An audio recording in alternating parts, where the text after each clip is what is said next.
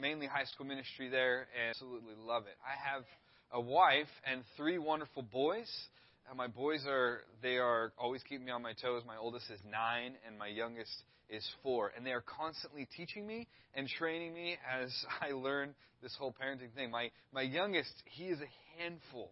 And I love him to death, but he is incredibly stubborn, which is opposite kind of my laid-back youth pastor-ish personality.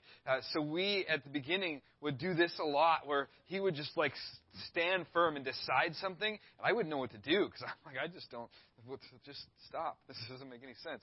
And it'd be over, the littlest things. It'd be 20 minutes before it's time to eat dinner, and he'd come to me like, Dad, I want a snack. And I'd be like, oh, sorry, buddy, you can't have a snack because we're going to eat dinner in 20 minutes. And then he would just start throwing a huge fit, screaming and yelling and, doing the whole, trying to hit you thing.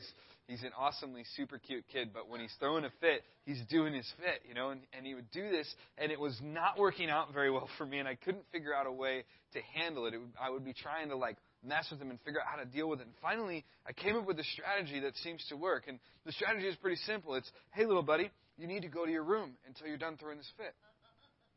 And he would throw a fit about going to his room, but he would go to his room. And he would do that little, frumpy walk all the way to his room, And he'd go in there and he'd be screaming and screaming, I want my snack, I want my snack, I want my snack. And after 5 minutes or so, when he realized this wasn't getting him anywhere, he would start yelling at me, Daddy, can I come out of my room now? And the very first time, Daddy, can I come out of my room now? And I yelled back, I said, as soon as you stop crying, you can come out of your room. And he goes, but I'm not crying.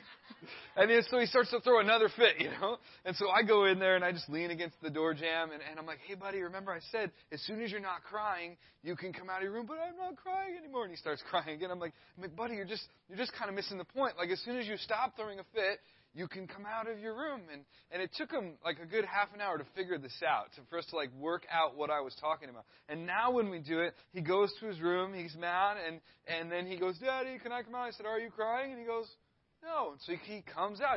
He finally got the point. He finally understood. Now sometimes I'm like, hey, buddy, you're going to have to go to your room until you're done throwing the fit. And on the way to his room, he'll be like, yeah, I'm done. And he'll come back, He's like, I don't even have to go to my room anymore. This is great, I'm so excited to step into Mark chapter 12 with you all as you have been reading through the Gospels and just beginning to hopefully really dig into this and understand. And we're going to be in Mark chapter 12 all morning, so if you want to turn there in your Bible, get out your phone, whatever, so that you can read along with us as we dive into Mark chapter 12. I'm really excited with what the Lord is going to teach us through this morning. But before we dive into it, will you pray with me?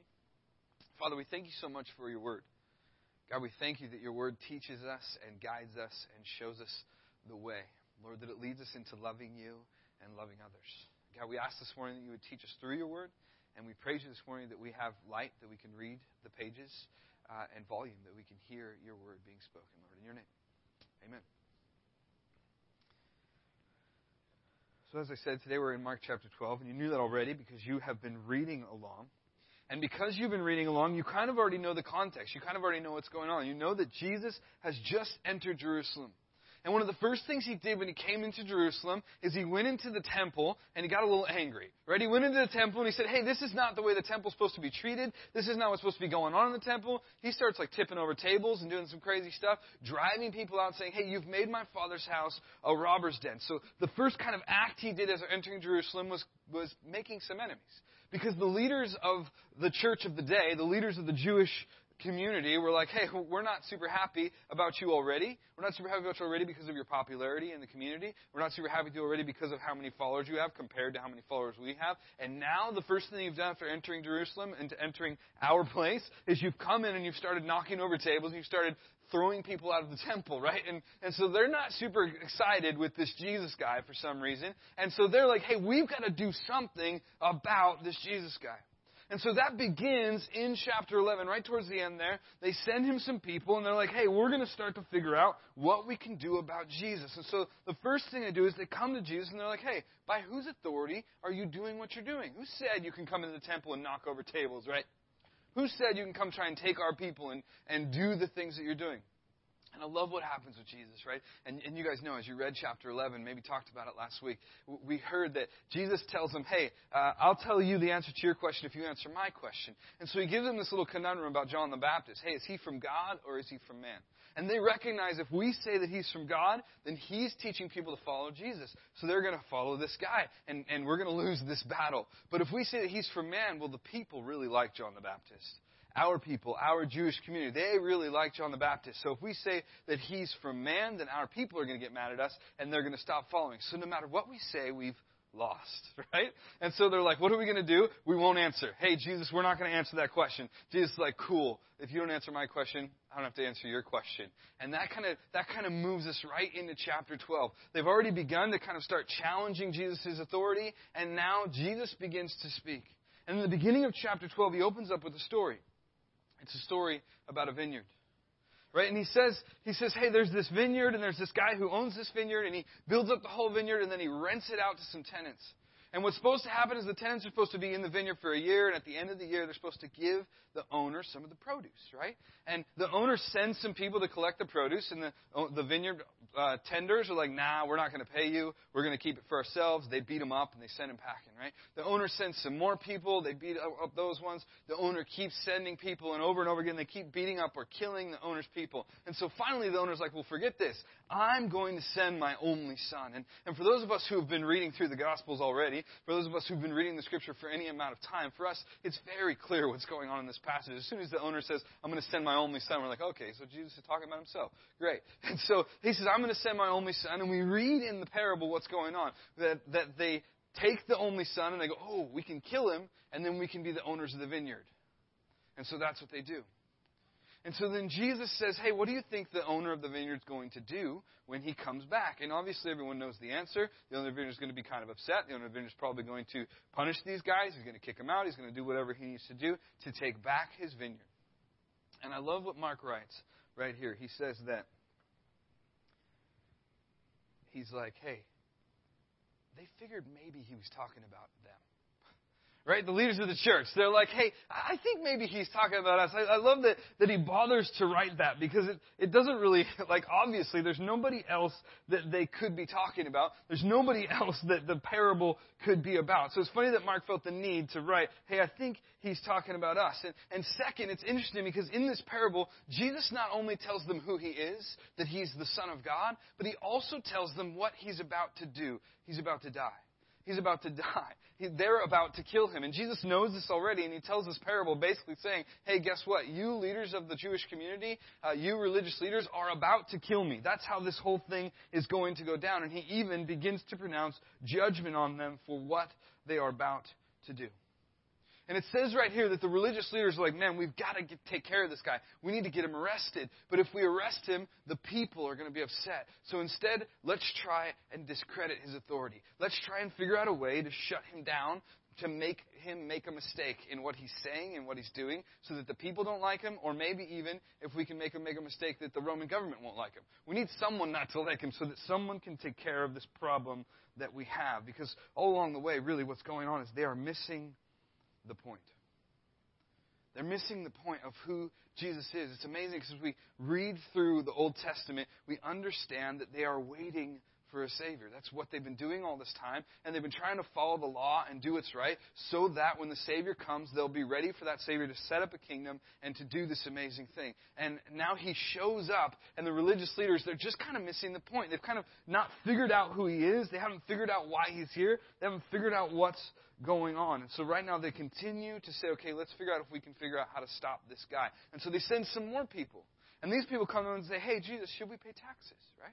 Should we pay taxes or should we not pay taxes? They're like, hey, if he says that we should pay taxes, well, then we can get him, saying, isn't the church greater than the Roman government, right? You're supposed to overthrow the government. That's why you're here, I thought, was to set up this kingdom and overthrow the government. So maybe we can get him to mess up here.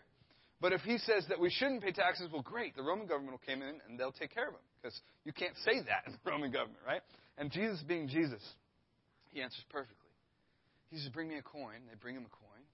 He says, whose image is this? And they say, Caesar's. And he says, great. Then give to Caesar's what is Caesar's. And then he says this. He says, give to God what is God's. And what he's insinuating, because we understand and they would understand because they know Genesis by heart. So they would understand that in Genesis we're told that we are God's image. And so when he says, give to Caesar what is Caesar's, they're like, okay, these coins belong to Caesar. And when he says, give to God what is God's, he's saying each and every one of us belong to God, that we are God's image. And they're like, well, that didn't work. He got us, right? So then they send some more people. And it seems as if these things are happening one right after the other. Really, most scholars think that this is happening over a series of a few days. And they send some more people to see Jesus. And these people are the Sadducees. And the Sadducees, they know the law, and they don't believe in the resurrection. And so they come up with this fantastic story, right? They say that there's this poor lady who has a husband. This husband has 6 brothers, so there's 7 total kids. And for some reason, this poor lady, one after another of her husbands dies. Just one after another. Really, poor lady, right? At the end of this, she has no husbands and she has no kids. And they're like, so when she gets to heaven, who's she going to be with? Which one of the 7 brothers is she going to be married to? How is this going to work, Jesus? And I love how Jesus responds to the Sadducees. He doesn't really mess around with them at all. He says, hey, is this not the reason you are wrong? Because you know neither the Scriptures nor the power of God. You guys have no idea what you're talking about. You've totally missed the point, right? You've totally missed the point of the Scripture. You've totally missed the point of the resurrection. You've totally missed the point of who God is and what God's able to do. He eventually tells them, hey, God is not the God of the living, not the God of the dead, but of the living. God's people are alive. The resurrection is true. And then one more time, as if to give him one more little jab, he says, actually, you are quite wrong. You are quite wrong. You've totally missed the point. Now, after this, there's another guy, a scribe. And this scribe was listening to what was going on between Jesus and the Sadducees, and he's like, wow, this guy's pretty smart. And so he asked Jesus a question. We get no evidence from the text that he's trying to mess with Jesus, that he's trying to trap him or hurt him in any way. He simply asks, hey, Jesus, what is the most important commandment? And Jesus responds to him this. He says, hear, O Israel, the Lord our God, the Lord is one. And you shall love the Lord your God with all your heart, with all your soul, with all your mind, and with all your strength. And in verse 31, the second is this, you shall love your neighbor as yourself. There is no other commandment greater than these. It's as if this guy had been watching for days and realizing that his people had been missing the point over and over and over and over. Like Ezra in his bedroom, who was waiting to be released, who was screaming to be released, was totally missing the point, that all he had to do to be released was stop the screaming, right? All he had to do to walk out of his room was just stop the fit. But he was missing the point and struggling to see the point, and so was stuck in his room. And in the same way, the scribe recognizes, hey, I think our people are stuck here, and we're missing the point over and over and over again. So he comes to Jesus and basically asks him, what is the point? What is the most important command? What is the thing that we should be understanding? And so Jesus tells him, and this guy, the first guy of all the people, he agrees with Jesus. He says, wow, I think you're right. Isn't that amazing? He says, I think you're right. I think that is what we should do. And I want to jump ahead to the end of the chapter just really quickly. Because at the end of the chapter, there's this interesting thing that happens. Jesus is hanging out by the temple. And there's a bunch of people who are coming and they're giving their offering. And Jesus calls over his disciples because he sees something. He goes, disciples, come here. He sees one of these cool teachable moments, you know. So he calls his disciples over, and the disciples all come over, and they're all kind of huddled around Jesus. We get this kind of picture in the text. And as they're huddling around Jesus, Jesus is like, hey, look at this lady. There's this poor widow. And she comes to give her offering, and she drops in 2 pennies, it's hardly anything. And he says to the disciples, this woman has given more than all of the rest. Right, because she gave everything she had. Really what he's saying is, remember just a day ago, when I said the most important command is to love the Lord your God with all your heart, with all your soul, and with all your mind? He says, well, here's a lady who's doing exactly what I said. Here's a lady who's getting the point. She understands what this life is all about. She understands why she exists, to love the Lord her God with all her heart, with all her soul, and with all her mind. So she's given everything she has. To me, to God. He's illustrating the point that he's already made. And so now if we jump back to our text, I want us to see what's going on here. As this woman loved the Lord God with all her heart, and this scribe who finally says, hey, Jesus, I think you're right. The first of all the questions to affirm that what Jesus said is true, and don't miss what Jesus says to him in verse 34. He says, you are not far from the kingdom of God. He says, you get the point. as the rest of your contemporaries. They don't know what's going on. They haven't quite figured out who I am. They don't understand what's happening. They aren't really following God. They're not really loving God with all their heart, soul, and mind. They're loving the law with all their heart, soul, and mind. They're loving the people with all their heart, soul, and mind. They're loving maybe the money that they're getting with all their heart, soul, and mind. But they're not loving me with all of their heart, soul, and mind. They've missed the point, and because they've missed the point, they're kind of still stuck in the bedroom. They're kind of still stuck, not following God, but doing their own thing and wondering how to get out of this and waiting for a Savior that is never going to come because He's already here, and they've totally missed the point. But this man, this scribe, Jesus says to him, "You are not far from the kingdom of God." In your weekly reading, you've probably seen enough of the religious leaders to know that they have grossly missed the point. They spent hundreds of years waiting for the promised Savior, hundreds of years waiting for the Messiah to come and set up the kingdom, and along the way, they've forgotten what it was all about. They've forgotten to love God with everything they have. And this passage that Jesus quoted them, to love the Lord God with all their heart, soul, and mind, this was taken straight out of the Old Testament, straight out of the first 5 books, the ones that they would know by heart, the ones that they should understand and know, the ones that they should get, that this is what life is all about. But nowhere in any of the previous interactions with Jesus are people actually trying to find the real truth. They're coming trying to stop Jesus. They're coming trying to set Him up for failure. They're coming trying to bring Him down. And nowhere in any of these passages, in any of these interactions, until the scribe, is someone showing up saying, I actually want to know who God is. And I actually want to know how to follow Him. And I actually want to know how to love Him. All they're trying to do is they're trying to make Jesus, the Savior, the King of all the universe, out to be the bad guy.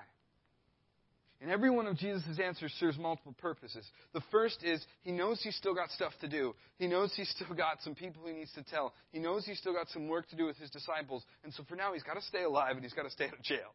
Right? So as He's answering these questions, He's like, hey, I'm going to answer them in such a way that I'm going to stay alive and stay out of jail for now. Eventually, yes, I'm going to let you take me to the cross. But for now, I've got to stay alive. Secondly, He's showing these people, the religious leaders, you guys are missing the point. He's doing everything He can to get them to get that they're stuck in the bedroom, that they've missed the point. And finally, He's telling the people, because He tells them just right after the last little interaction, to beware of the teachers of the law. He's telling the people, hey, these guys have missed the point. Don't miss it with them. There's no reason for you to be stuck in the bedroom too, so you might as well understand that what matters is that you love the Lord your God with all your heart, with all your soul, and with all your mind. And I hope this week, as you read Mark chapter 12, I hope that you're going to take a moment to underline verses 29 to 31.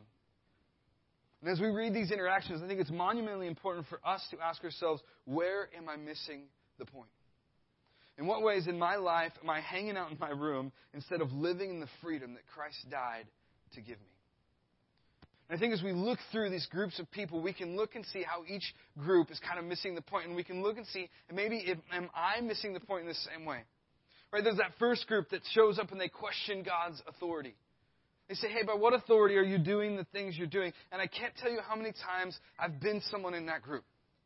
I can't tell you how many of my times in my life something hard has happened to me. Maybe it comes time to pay the rent and I don't have the money to do it. Maybe someone in my family gets sick. Maybe my wife is having a hard time at work, or I'm having a hard time, whatever it is. Every time something difficult comes in my life, there is that temptation to question the authority of God, right? There's that temptation to say, Lord, what are you doing? Why are you doing this?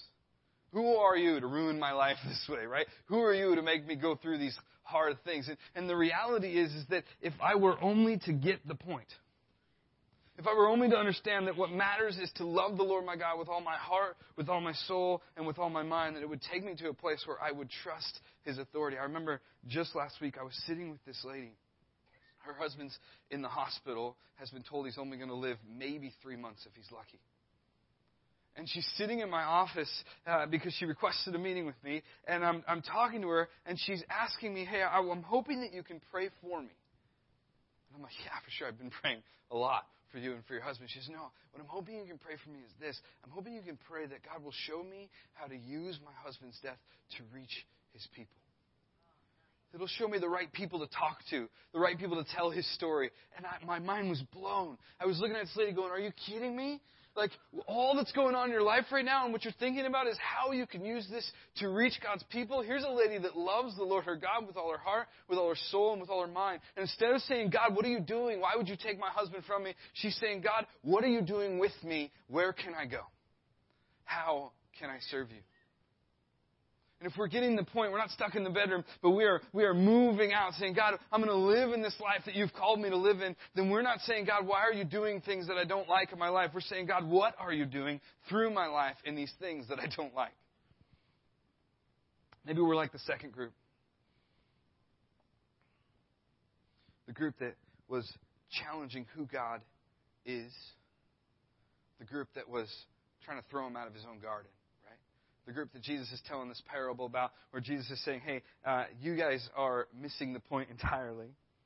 And instead of embracing what God has given him, they're abusing it. And when God sends prophets and eventually he sends his only son, they're going to take him to the cross. And how often in my own life, I wonder, do I ignore the truth of the gospel for my own benefit? Right? How often in my own life, when I know I shouldn't gossip, am I enjoying gossip anyway? When I know that I shouldn't watch that one show, I still sit down and I enjoy that show. When I know that I shouldn't waste time spending time on YouTube, that's one of my vices. I find myself for hours spending time on YouTube anyway. When I know that there's these things in my life that I shouldn't do, that I shouldn't be saying, that I shouldn't be thinking, how often in my own life, just like those Pharisees, am I like, hey, I'm just going to kind of ignore the knowledge that this is not the way I should be acting, and I'm going to love me instead of the Lord my God. I'm going to love myself instead of the King. How often when I'm told to share the gospel with someone on the street, share the gospel with one of my neighbors, am I like, I'm kind of afraid of the people. I'm afraid of how they might react. And so instead, Lord, I'm going to keep silent. And of course, if I were to get the point, if I were to love the Lord my God with all my heart, with all my soul and my mind, I would stop loving myself so much and I would put him first. One of my absolute favorite beverages in the world is Arizona green tea. It comes in this big, tall can for $1. I love that stuff. The thing is that my littlest, the same one we were talking about, Ezra, he loves that stuff too. And so when I'm drinking a can of Arizona, if he sees me drinking it, he'll be at my heels. Dad, I want some Arizona. I want some Arizona. The reality is if I say no, he's going to throw a fit, right? So often I say yes, but sometimes I'm like, I don't really, I want to love myself right now. And this tea is mine, you know, and if you want to throw a fit, that's fine. You can go to your room. I'll be able to drink my tea in peace. And how often am I like that with the Lord? Right? How often am I like, Lord, like I want this pleasure of mine right now, and so I'm going to enjoy it. And I'm not going to love you with all my heart, with all my soul, and with all my mind. How often are we like the third group? The one that challenged God's image. The one that said, hey, should we pay taxes? And when Jesus said, hey, you have to understand that you bear God's image. You belong to Christ. And I forget that so often. In this life, I forget that everything I have doesn't belong to me, but it belongs to God. I forget that the money that's in my bank account isn't my money, but it's God's money. I forget that the car that I have isn't my car, but it's God's car. And the house that I have isn't my house, but it's God's house. The time that I have isn't my time, it's God's time. But if I were to get the point, if I were to love the Lord my God with all my heart, with all my soul, with all my mind, and I were to love others as myself, if I were to do what God has called me to do, if I were to get the point, then it would be something more like, okay, God, what I have is actually yours. And I'm going to love you the same way that poor widow does. And I'm going to give everything in service of you, whether that be my money, my time, my car, whatever it is, I'm going to give it to you. God, if you're calling me to sponsor a child in World Vision, then I'm going to do that. I'm not going to say, but I need my $28 a month or whatever it is. I'm going to say, okay, God, I cannot have $28 worth of coffee a week or a month, and I could give that to you instead. Maybe in your context, and I always love to shamelessly support the youth ministry, right? Maybe in your context, it's, hey, God, I've been thinking about maybe helping out with the youth ministry at the church, but I'm not sure I can give the extra time to do that. And maybe what we need to do is say, God, I recognize that my time is yours, and that I'm going to serve in that ministry. I'm going to help in that way because it's what you're calling me to do, to love others as if I would love myself. If I'm going to get the point, and I'm going to love the Lord my God with all my heart, with all my soul, and with all my mind, it means I'm going to recognize that my time and my resources are not my own. They are Christ's. Maybe we're like the fourth group, challenging God's word. the group that they knew the Scripture. And when they went to read the Scripture, they read the Scripture through a lens that said there is no resurrection. Right? And so then they said, as I'm reading the Scripture with a lens that says there is no resurrection, I'm reading the Scripture trying to say what I believe has to be true through the Scripture. And so they're taking the law and they're trying to bend the law to make it seem like it fits in what they desire. And how often do I do that? How often do I read a passage and go, wow, this passage seems to say this, but I don't like that. So I'm just going to pretend that it doesn't say this, you know? I'm going to weave my way around this so I don't have to live that truth, because that truth is hard to live, right? But if we were to love the Lord our God with all of our heart, with all of our soul, and all of our mind, it means that when I go to the Scripture, when I go into my 90 days with Jesus, and I'm trying to set this foundation for a year of loving God and loving my community and loving others, if that's what I'm going to the Scripture to figure out, I'm going to the Scripture not to say, God, how can I make your word believe what I believe? I'm going to the Scripture to say, God, how can I understand what is true from you? What you believe to be true. How can I live, Lord, in what you believe to be true in my own life? My hope this morning is that if any of us in the room are living our life for Christ, like any of these four groups that we've just understood, that we make a change this morning to live our life for Christ like the fifth guy, the scribe. The one who showed up and he said, Jesus, I want to know what's actually true. And when Jesus said what's actually true is that you would love the Lord your God with all your heart, with all your soul, with all your mind, and you would love others as yourself, this guy says, yes, that is true. And he says, I understand even from my own understanding of Scripture that sacrifices are worth nothing if I don't actually love you.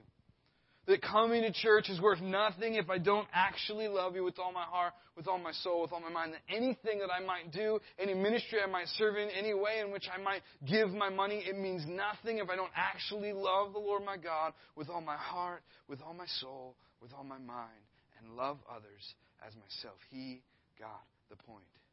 He wasn't stuck in the bedroom doing his own thing, trying to figure out how to enjoy his own life, how to get whatever it is that he desired that was in fact forcing him into the bedroom. Instead, he was outside the bedroom because he understood, he got the point. All I've got to do is love the Lord with all my heart, with all my soul, and with all my mind. And he loved the Lord with everything he had. He recognized this world is not about me. It is about the man that is standing before me. And he, my friends, Jesus said, was not far from the kingdom of God. Lord, we thank you for your word this morning. And God, we ask that you would help us to recognize in us the places that we are not loving you with all of our heart and all of our soul and all our mind. Lord, the places that we are challenging your authority, that we are challenging your word, that we are challenging your truth. God, that we may turn from those things and we may turn directly to you, and we may start to love you with all of our heart, with all of our soul, and with all of our mind. Lord, would you transform us this morning to be like the little lady who gave everything she had because she understood the point is to love you with everything. In your name, amen. Amen. Nick, thank you so very much. Wow. Yeah, go ahead. I appreciate you faithfully communicating God's word to us and making it so practical. You know, one of the things that I've heard a lot as through the years as a pastor is I don't understand how a 2,000-year-old document can be relevant to my life today. Well, I would say, yeah, read it. And it's just it's timeless truth, and we appreciate you preparing and being with us today. And Nick is actually going to be back again one Sunday next month as well. And so thank you for making time for us. Right now, before I hand it over to Jason for our closing song, we are going to worship God with our giving. I'd love to ask our ushers to go ahead and come around. And I'd like to, I just, as always, I want to say thank you for how you faithfully give and for your generosity. I am so very grateful for that.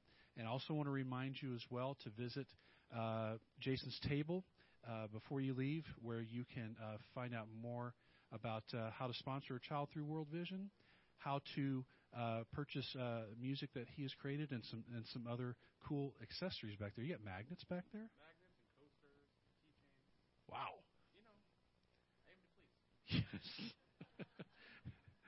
You're doing it. Coffee cups too? Yeah. And I've known him for a while. I've got my own coffee cup already. So, and coffee just tastes better every time I use it. Yeah. So, all right, I'm done. Jason, back to you. Thank you. All right, why don't we just stand up together as we close?